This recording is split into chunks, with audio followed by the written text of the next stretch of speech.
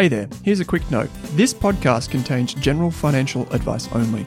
That means it's not specific to you, your needs, goals, or objectives, so don't act on the information until you've spoken with your financial advisor.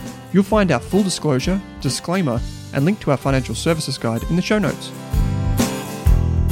I'm your host, Kate Campbell, and my guest today is Claudine Shish-Potish, a high-performance mindset coach to everyone from world champion athletes to thought leaders and executives.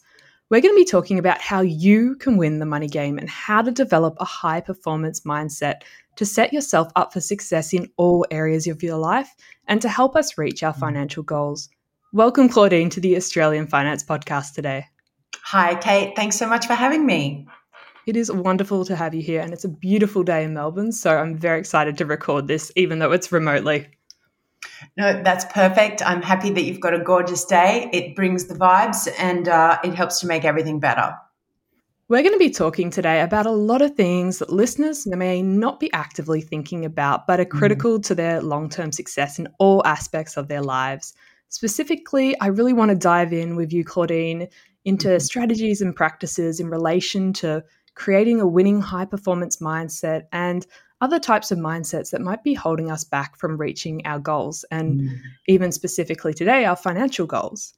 And given how ambitious most of our listeners are, especially from everything I see in our Facebook community and the questions we get sent in, we know that you believe that building a financial future is super important. So this is a topic today that we don't talk about too often, but I really want to learn personally, and I hope you will as well. So Claudine, maybe if you can just give us a brief rundown on maybe what you do, what a high-performance mindset and a winning mindset is.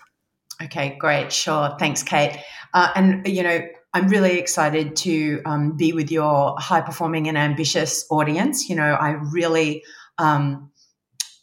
resonate. I love high performers. I love high performers, perfectionists, overachievers, and just people who have that drive. So, they're the core audience that I work with, and you know what, respectfully, that's me, to varying degrees.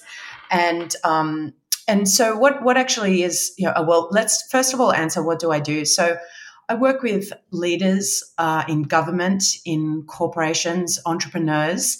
And I work with, athletes at a national and international level who are really understanding that in order for them to be their best self and to perform at the level that they want to perform, whether it's, driving high-performing teams in a big organization or at a government level, or whether or not they want to become a contender and step on the podium at the world titles or, even qualify for the Olympics, those types of things, it's really critical to understand the role that your mindset plays in how you show up to life.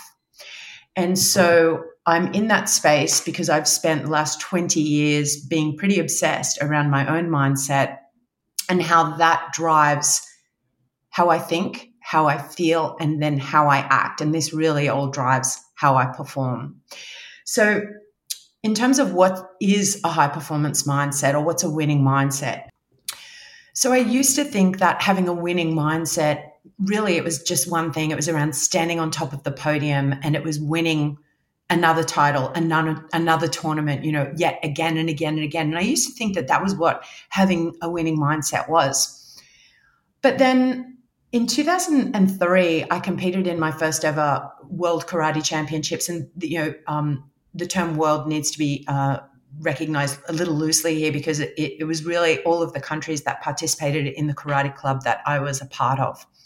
So we can effectively say it was an international tournament. And this was my first international tournament competing as a rookie new black belt. And I had never competed at this level before, but of course, being the overachiever that I was, I said that I've got to win this. And, up until this point, I really didn't have great karate. It took me a long time to get good at karate, but I just made a decision that I was going to win anyway because, I've got that pretty ambitious, bullish mindset that says if you believe you can do it. And this mindset took me a pretty long way. And even though my skills were lacking, I managed to get myself all the way into the finals. But in the finals, I couldn't outperform the competitor that I had in front of me. And respectfully, she was just better than me. She had been in the game longer. She was more experienced. She was the reigning world all-stars world champion. And she was just a better performer. And she won. And I had the belief system that second place was the first loser. And I came second at my first ever major international tournament. And I should have been really proud of myself, and I should have supported myself and gone, wow, that's an amazing achievement. But instead, I beat myself up a lot and felt like a total loser. And it didn't just happen for 5 minutes. Like, I felt that way for pretty much, I felt sick to my stomach for like a year afterwards, like reflecting on that tournament. And I realized how unhealthy and how unhelpful and how actually inaccurate my definition of having a winning mindset was. So if having a winning mindset was only being the winner, did that mean that everything after that made me a loser? And actually it did, to me. And I realized as the years went on, I needed a much more sustainable model and definition of what having a true, I never would have looked at any of the other competitors the same way. I never looked at someone else in second place and thought, you loser. It was just this special treatment I reserved for myself, and I realized that, it was just radically incorrect, unhelpful, and it wasn't serving me. So to anyone who's listening, I'd like for you to consider, do you have any of these core beliefs like I had that whilst they can drive exceptional performance and make you feel like a winner, there can also be this double-edged sword. And maybe, is that really cultivating the person that you most want to be with the outcomes that you most want to be, feeling like a winner, feeling like a loser, So what do you think about that, Kate? I think it's interesting because it often comes back to that how we talk to ourselves is really different to how we talk to our friends and family. And I remember listening to a podcast where they said actually writing out all the things you think about yourself and then showing it to would you say those things to your best friend or to your sister or your mum? And you often wouldn't because they're not very nice. And so, yeah, I think it's really interesting how we judge ourselves versus how we would judge others. And very different standards there. Yes. And so, thinking about, what is a winning mindset? So today I think, a winning mindset is someone who I think that you're a winner, honestly, if you're just someone who puts it all out there. If you are someone who gives your A game all the time and you're always striving to be a better version of who you are, that for me is a winner. And the result and the outcome, I personally believe, will always be inevitable because you're winning at life. You are playing all in. You're not leaving your potential like somewhere locked away. You're not playing small, but you're also enjoying the journey because, as cliched as it sounds, life is not one moment in time. It is not you are not your bank account. You are not your shares. These are a reflection of you, but they are not you. And I believe that we all deserve to, feel fantastic as we move through life and enjoy each day, regardless of how things may fluctuate. And some days we get a great outcome and sometimes we don't. That's like life. It's like, do we want to only be happy when it's sunny? And do we want to say, oh, well, every day that it rains is a bad day? Or can we learn to appreciate all of it? Absolutely. And I think that's a really good place for listeners to start with for today's episode. And I thought we should also mention that there'll be a workbook for listeners to go through because there's going to be so many things to digest and unpack after listening to today's episode that Claudine and our team have put together a workbook to help you reflect a little bit more deeply.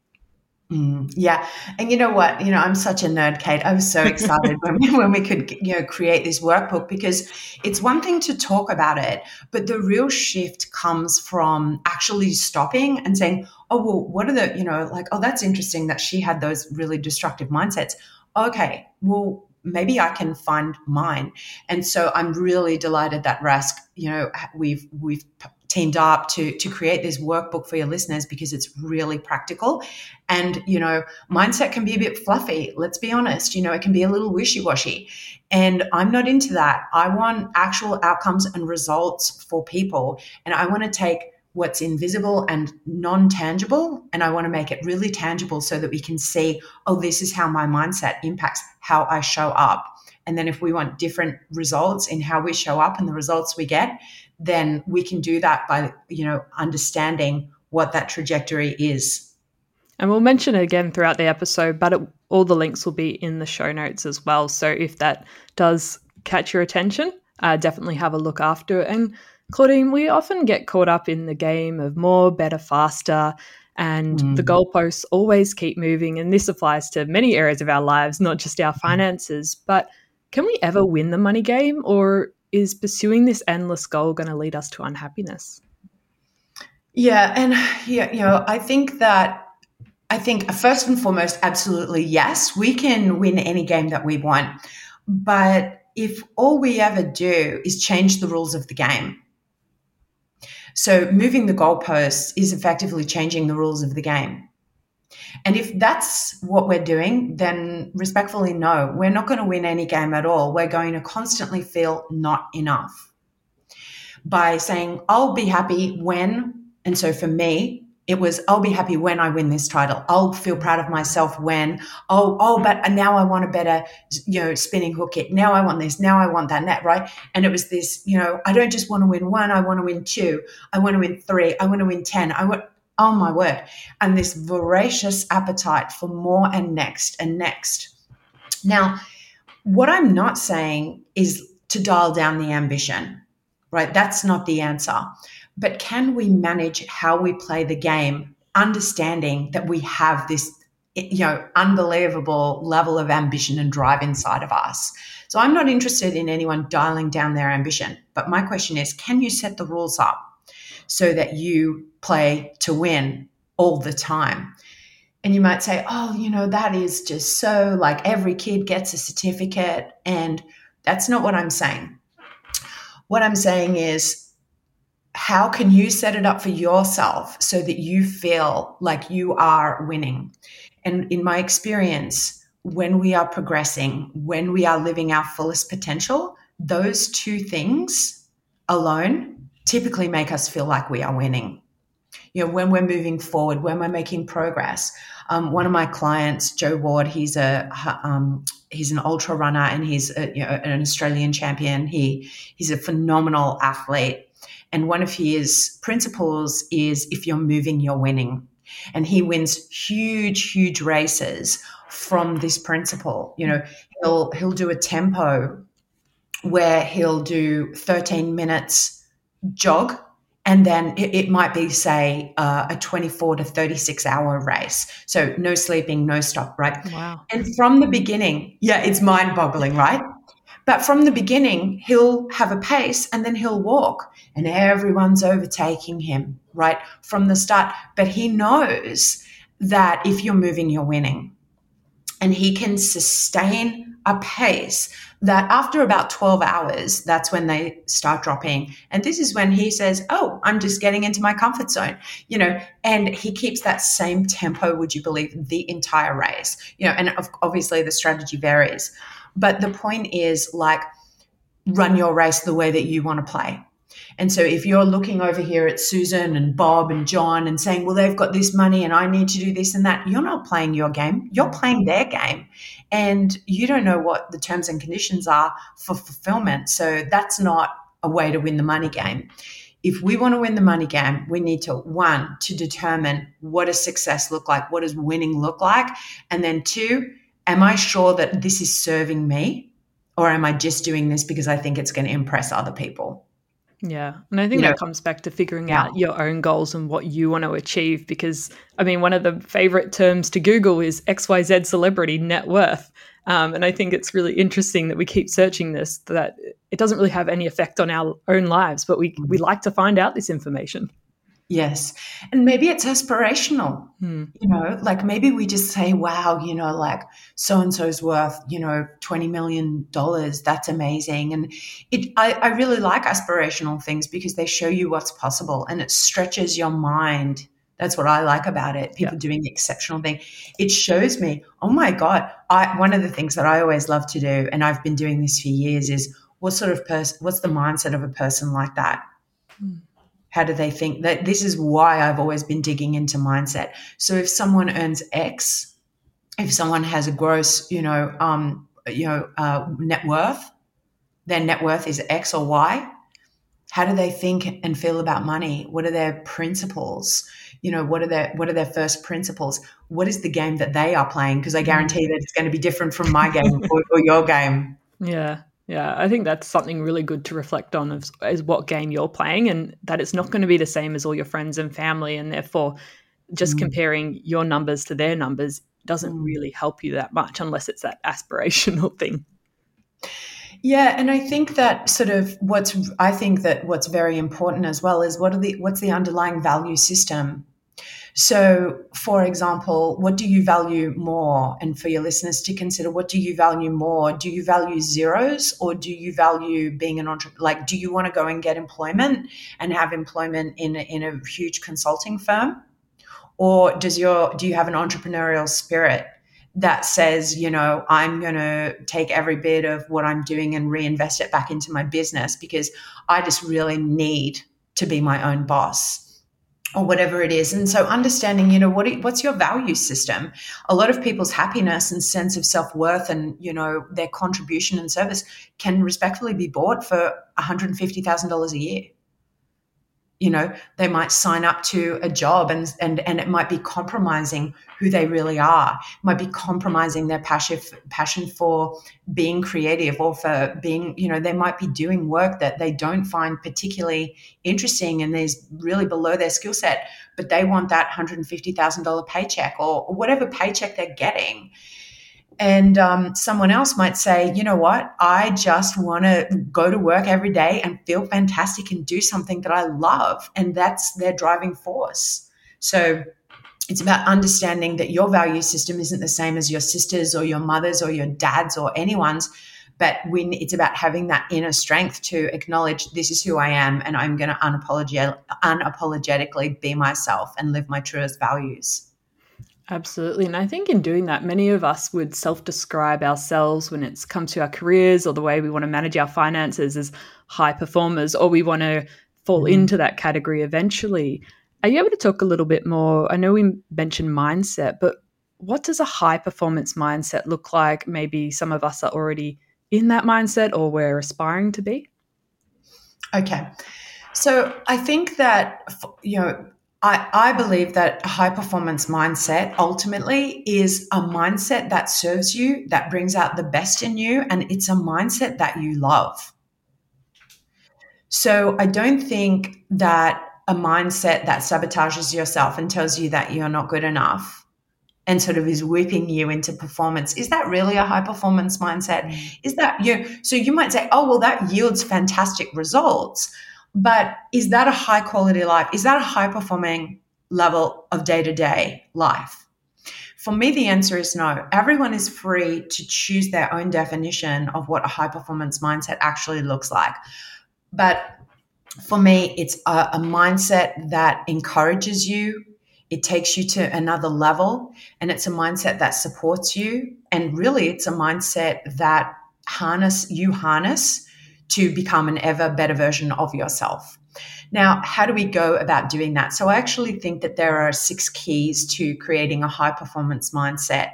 And, listeners these are all mapped out on my webpage, where listeners can go to. These aren't in the workbook, but they're easily found.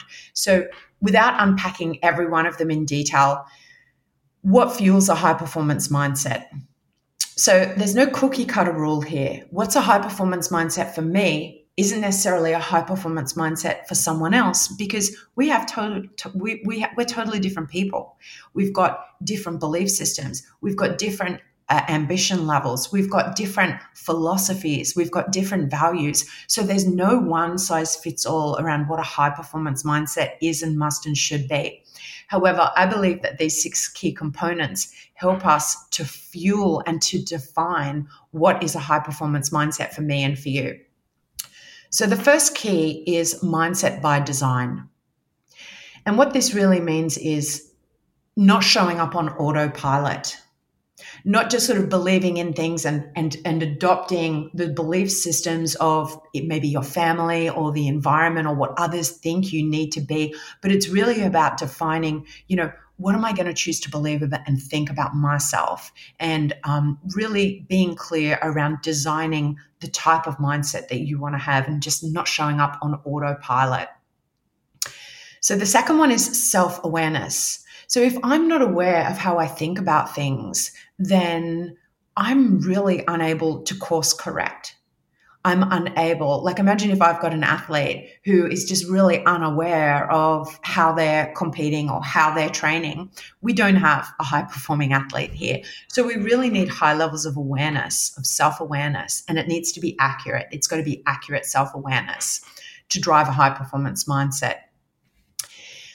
I also think that emotional intelligence feeds into it as well, because I used to think that we only needed mindset. And then after the World Cup in 2003, I realized, oh my God, I did not have a handle on my emotions at all. Like they were taking me to play. They were running my life. It wasn't the other way around. And so I realized as well, like as I got older, I realized that life is also relationships, and performance is founded on the quality of our relationships, the relationship we have with ourselves and the relationship we have with others. And we need advanced levels of emotional intelligence in order to be able to get advanced levels of performance. And then the fourth key is core beliefs. So what do I believe to be true? What do I believe about money? What do I believe about myself? What do I believe my limitations are? What do I believe, is possible? And those core beliefs define our mindset. And then growth mindset is the fifth key. And this is how much am I able to grow and stretch in my thinking so that I can become my ideal self and be an ever, sort of evolving person and human and performer. And then the sixth and final key is what I believe is a still mind. So it's not a mindset that's always racing and constantly searching and yearning. But if we look at, getting into a flow state, or when life is just sort of, fluid and easy and creating, and, the wealth just sort of, it's this really free-flowing sort of level of performance. That's a really advanced and extremely elite high level of performance, where it's just this flywheel, and it's almost like this sort of effortlessness. That doesn't come from a busy, chaotic, crazy, intense, judgmental mind. It comes from a mind that's free, and it comes from a mind that's more still and calm. So that's why I believe that a still mind really fuels a high performance mindset as well. Yeah, these are definitely, some of them sound quite challenging to achieve, really. I don't think I quite have a still mind yet. But the first one you mentioned of running on autopilot, I think that affects a lot of us, and just because we take a lot of those beliefs from growing up and how our family and friends spoke about money, and sometimes we don't even realize that it's affecting us today. 1000%. And that's why this is why it's my first key, because it really sort of wakes us up from this, hypnosis. It's like we're hypnotized by this social conditioning. Men should be earning that. Women should be earning that. We need to be doing these things to earn money. We have all of these rules and core beliefs around, where money comes from and how much we can make and how much of a grind it is or isn't. And, so how much of that did we just inherit? And is it really true? And some of us can be great at breaking these cycles and understanding that we all have core beliefs and thoughts that are actually not even true, but we just sort of can't really stop them because they've become part of our conditioning. So I think that, it's a lot, isn't it? I agree, like those 6 elements, those things that feel like this is now, if we're talking like absolute, I'm talking, this is the path I believe to, absolute phenomenal performance, top 1%er, top best of the best, towards enlightenment. Not everyone is that hardcore, Claudine. Like, some of us just want to be doing really well with our portfolio. So, okay, perfect. So we want to say, okay, well, what are my beliefs around money? What are my beliefs around earning and making money? And are they helpful? Are they true? Where did they come from? So that's a really important thing. Where did they come from? So where did our mindsets come from? They typically come from three places broadly. The first one is the country and the culture that we all grew up in. So the country, if we grew up in an affluent society, we all by default will naturally gravitate towards the level of affluence in our society. If I grew up in Monaco where there was a lot more money, I bet I'd be a lot more financially wealthy. If I grew up in the middle of the jungle, I bet I'd have a lot less money. Our environment determines us in many, many ways until we can consciously break free from that. So the first one that forms our mindset is the country and the culture that we grew up in. And the second one is either your direct family or the people that you grew up with. What did you hear people saying about money, about, how hard it was to make or how easy it was to make? Were you given lots of lavish gifts? You probably naturally are very good at accumulating wealth because you just grew up thinking that this is natural. Mm-hmm. Someone else who grew up in a lot more struggle will find that a lot harder to achieve simply because their kind of inner thermostat is set to, I'm here to struggle. And and we're not here to struggle. Well, we can shift that core belief if we want, if people would like to. And then the final one, and this is the most important one, it's our self-talk. It's how we think to ourselves. So do we want to keep repeating the stories that we heard growing up or that we've heard about money? You know what? If they're helpful and productive and they make you feel amazing and they add value to you and to others, perfect, keep them. And if they don't, let's put them under the spotlight and say, hey, do we really want to continue this for the rest of my life? Or do we want to create a better self-talk, a more helpful, supportive self-talk that's going to serve me and others? Yeah, there's a lot of those things. And I often see from listeners and myself and my friends that we say, like that thing going around in your head, like, I'm not good with money. I don't have time to deal with money. I can never learn about money. It's all just too hard. It's not for me. It's for other people. Yeah. So I think that's quite interesting because there's a lot of things that hold us back that maybe we weren't told growing up, but somehow along the way we got those tracks playing in our head on repeat. Right. And I mean, Kate, you've just done such a brilliant job of identifying a lot of, potential core beliefs that, some of our listeners might have around money. As long as we continue to say, I'm just not good with money, well, guess what? You are going to live in line with that identity that you have of yourself, and your identity is shaped off the back of your core beliefs. And we can say, well, I haven't been great with money up until this point, but this is where having a flexible mindset comes in. This is where the growth mindset comes in. But first we need to say self-awareness. How do I think about money? Oh my gosh, I just realized like I'm saying some of those things that Kate just said out loud to myself. Oh my gosh, like how is that impacting my earning capacity? How is that impacting my ability to negotiate or to whatever it is? And then I'm giving everyone 100% full permission to change that inner script. But first we've got to become aware of that narrative. And it's not a false affirmation.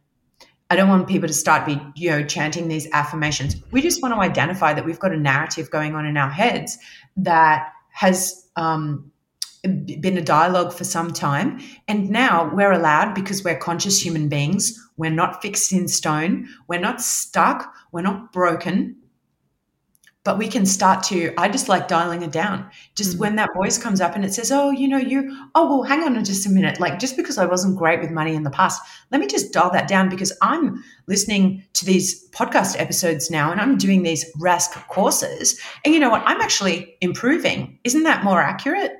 actually it is accurate, right? Because that is what your audience is doing. Yeah. And they're becoming, and so that's a more accurate narrative. Quite often our self-belief and our self-talk, it's actually false if we really examine it, or it's only partially correct. So if we're listening right now and going, okay, I haven't actually thought too much about unpacking my mindset or some of these scripts that have been going, and I've just been sort of dealing with my money on autopilot so far. I'm just going, okay, maybe I should listen to some podcasts or read a book or learn some of the basics, and then I'll figure out the next steps from there. If you want to start thinking about how your culture and your family and even your self-talk is impacting your current financial mindset, and maybe how it's impacting your progress towards your financial goals, where do you even start? Okay. Well, Kate, you start with your amazing podcast, I would say. You've got all this wealth of information there. And I think that we can sort of start, creating new identities in two different ways. We can do it from the outside in, and we can also do it from the inside out. So I can shift my mindset and I can shift how I think about myself through my actions. So let's say I'm working with an athlete and they don't believe that they're a contender. They don't believe that they're going to get on top of the podium.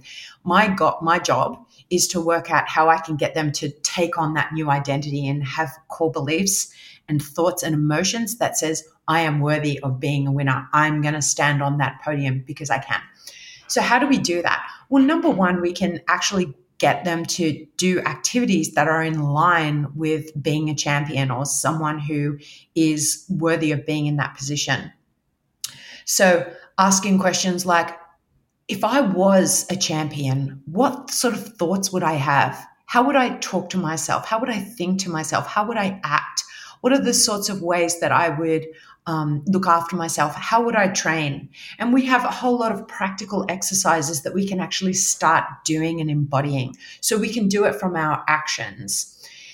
Let's take your listeners, for example. They can go and do any of your free courses. And the more courses that they do, the more they're going to start saying, actually, I feel really quite proud of myself. I've just done this course, or I've done this, or, and they're starting to take actions that are realigning their identity with a more healthy and sustainable view around how they manage money. So that's one way. The other way is that we can actually go within and we can examine our beliefs, our thoughts, and our feelings and how we act towards money. And so that's why in the workbook, we've got that iceberg model there. That iceberg model, can I just say, I cannot emphasize enough how powerful that model is if your listeners do this exercise and apply it.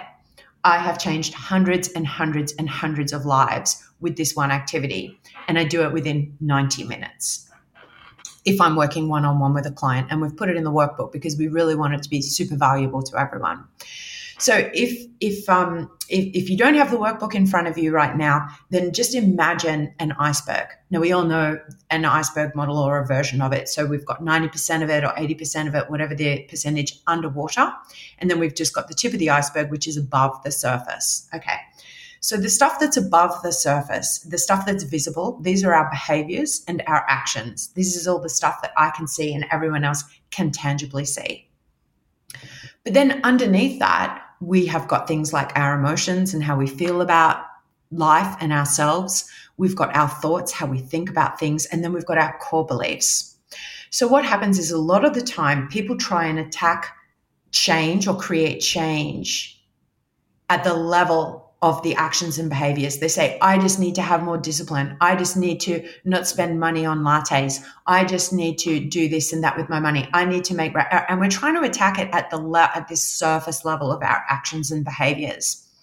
So what I do is I go right down deep and I say, what do I truly believe about money?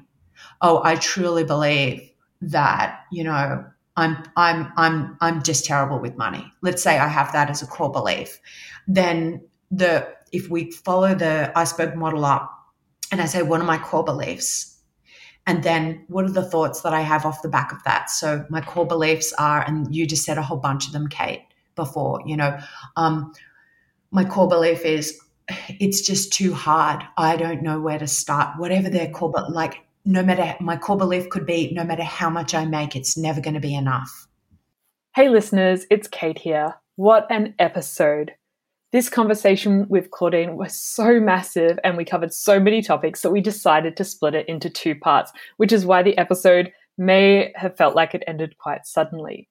So stay tuned for part 2 coming very soon, where we're going to keep unpacking that iceberg model that Claudine just mentioned and how to use it in your own life. And we've got an awesome workbook, which is in the show notes that you can definitely check out there. How do you not give up on your money journey, even when you make mistakes? Because that's really hard and often holds us back from moving forwards. We're going to talk about how to set the right financial goals for you and stop the goalpost from continuously moving so you can really win your own money game and not anybody else's. And really going to talk about the cost of comparing yourselves with other people and the impact that can have on your own financial journey and on your own health and well-being. So I really hope you enjoyed part 1 with Claudine. I hope you check out the show notes because there is going to be an awesome workbook in there that you could download for free, like many of our things, to check out as well. So thanks for listening and stay tuned for part 2. Thanks for tuning in to this episode of the Australian Finance Podcast, where our mission is to improve the financial futures of all Australians. If you'd like to learn more, create a free account at rask.com.au/account to download free episode workbooks, bonus resources, and take our amazing free personal finance courses. You can also join our online community by following the link in the description. If you enjoyed the show, what we'd love is for you to leave us a snappy review on iTunes. And you can follow us on Twitter and Instagram at Rask Australia. Kate and I are also on both of those channels. Finally, if you have any feedback, suggestions for episodes or guests to come on the show, or you just have a question for us, shoot us an email at podcast@rask.com.au.